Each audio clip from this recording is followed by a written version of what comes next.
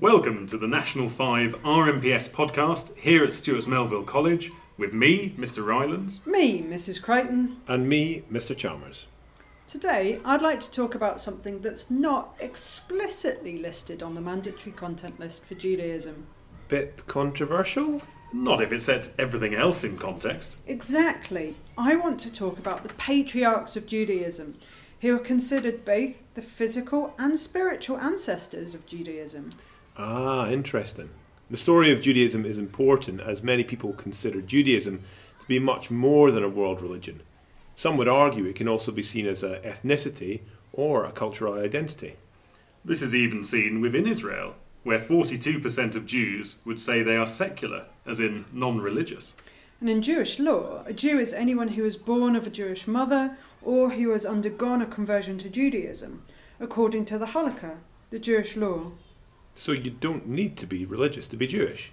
And you don't need to be born Jewish to follow the religion. And the story of where Judaism came from would be important to all of these people, because it's where they came from, whether that's through birth or identity. So, we're talking about patriarchs as founders as both the religion, but also a group of people. Traditionally, we would consider there to be three patriarchs of Judaism: Abraham, Isaac, and Jacob. Of course, technically, it is incorrect to refer to Abraham, Isaac, and Jacob as Jews, because the term Jew and Judaism was not used generally to refer to this nation until hundreds of years after their time. Nevertheless, for convenience, we'll go for it. We know this because it's derived from the written Torah, Talmud, Midrash, and other sources. Modern scholars question the existence of the patriarch and the historical accuracy of this information. However, it's worth noting that scholars also questioned the existence of Babylonia or Troy until archaeologists found them. According to Jewish tradition, Abraham was born under the name Abram in the city of Ur in Babylonia around 1800 BCE. He was born son of Terach, an idol merchant, but from his early childhood he questioned the faith of his father and sought the truth. He came to believe that his entire universe was the work of a single creator, and he began to teach this belief to others. Abram tried to convince his father, Terach, of the folly of idol worship. One day, when Abram was left alone to mind the store, he took a hammer and smashed all of the idols except the largest one. He placed the hammer in the hand of the largest idol. When his father returned and asked what had happened, Abram said, "The idols got into a fight, and the big one smashed all the other ones." His father said, "Don't be ridiculous. These idols have no life or power. They can't do anything." Abram replied, "Then why do you worship them?" Eventually, the one true creator that Abram had worshipped called to him and made him an offer. If Abram would leave his home and his family, then God would make him a great nation and bless him. Abram accepted this offer, and the Brit, or covenant, between God and the Jewish people was established. The idea of Brit is fundamental to traditional Judaism. We have a covenant, a contract with God, which involves rights and obligations on both sides. We have certain obligations to God, and God has certain obligations to us. The term Brit became more explicit over time until the time of giving of the Torah. Abram was subject to 10 tests of faith to prove his worthiness for this covenant.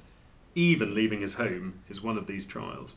Abram, raised as a city dweller, adopted a nomadic lifestyle, travelling through what is now the land of Israel for many years. God promised this land to Abram's descendants. But Abram was concerned because he had no children and he was growing old. Abram's beloved wife, Sarai, knew that she was past childbearing years, so she offered her maidservant Hagar to his wife Abram. And this guy is respected? This was common practice in the region at the time. According to tradition, Hagar was a daughter of Pharaoh given to Abram during his travels in Egypt.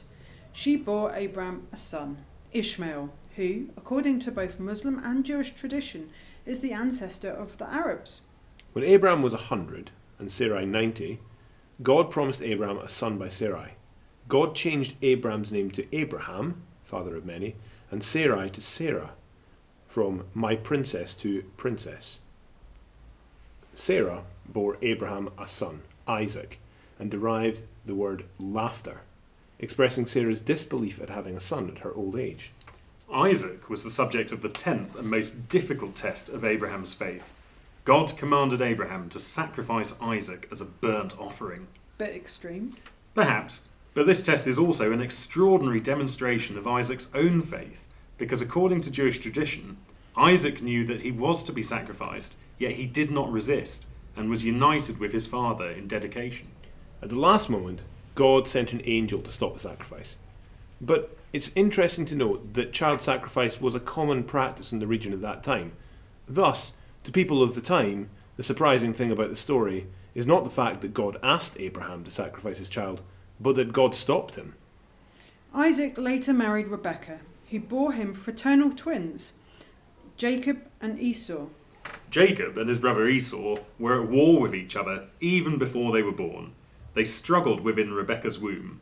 Esau was Isaac's favourite because he was a good hunter, but the more spiritually minded Jacob was Rebekah's favourite.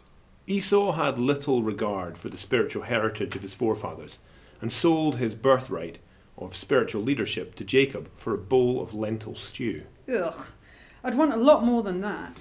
The story gets a little more devious though. When Isaac was growing old, Rebekah tricked him into giving Jacob a blessing meant for Esau.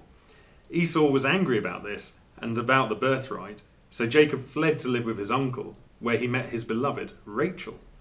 Jacob was deceived into marrying Rachel's older sister, Leah, but later married Rachel as well.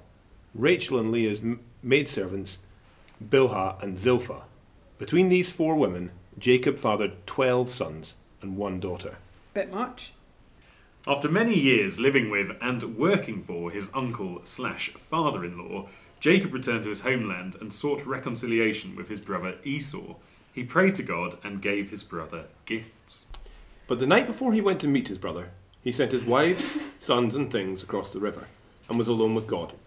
That night he wrestled with a man until the break of day. As dawn broke, Jacob demanded a blessing from the man, and the man revealed himself as an angel. He blessed Jacob and gave him the name Israel, meaning the one who wrestled with God, or the champion of God. The Jewish people are generally referred to as the children of Israel, signifying our descent from Jacob. Jacob fathered 12 sons: Reuben, Simeon, Levi, Judah, Zebulun, Issachar, Dan, Gad, Asher, Naphtali, Joseph and Benjamin.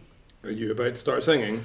I would love to, but these men are the ancestors of the tribes of Israel and the ones for whom the tribes are named. But Joseph's brothers were jealous of him because he was the favourite of their father and because he had visions that he would lead them all to. They sold Joseph into slavery and convinced their father that Joseph was dead. That's the start of the musical, Joseph and his technicoloured dreamcoat. But this was all part of God's plan. Joseph was brought into Egypt, where his ability to interpret visions earned him a place in the Pharaoh's court, paving the way for his family, later settlement in Egypt.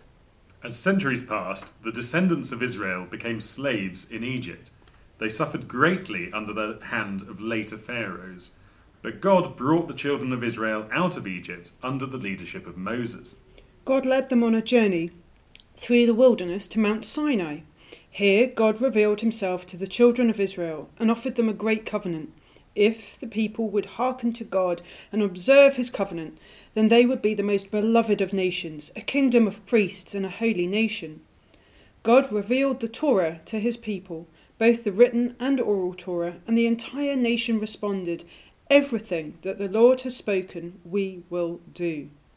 According to Jewish tradition, every Jewish soul that would ever be born was present at that moment and agreed to be bound to this covenant. But hang on, Moses isn't actually one of the patriarchs. No, that's reserved for just Abraham, Isaac and Jacob. And what about their wives, Sarah, Rebekah, and all of Jacob's wives? I can think that this can perhaps be explained by the historical preference to see men as more important. But in this instance, the men did have something the women didn't. Abraham, Isaac and Jacob were part of an unbroken line. Note Moses not being counted as a patriarch despite being a pivotal figure. Sarah, Rebecca, Rachel, and Leah are all mentioned by name, and we know that they had relationships with God, but they were first-generation Jews. The idea that Judaism should be passed on to your children remains central even today. The Shema, that declaration, "Hear, O Israel, the Lord your God is one," continues to say, teach this to your children. That continuation is a command. Can we summarise everything we've learned today? Yes, there's 3 founding fathers, or patriarchs, Abraham, Isaac, and Jacob. who are both the physical and spiritual ancestors of Judaism. And in all their stories, we learn more about where the covenant came from and how our relationship with God began. Beginning implies we need to continue. Yeah, I'd say covenant is definitely a topic for another day.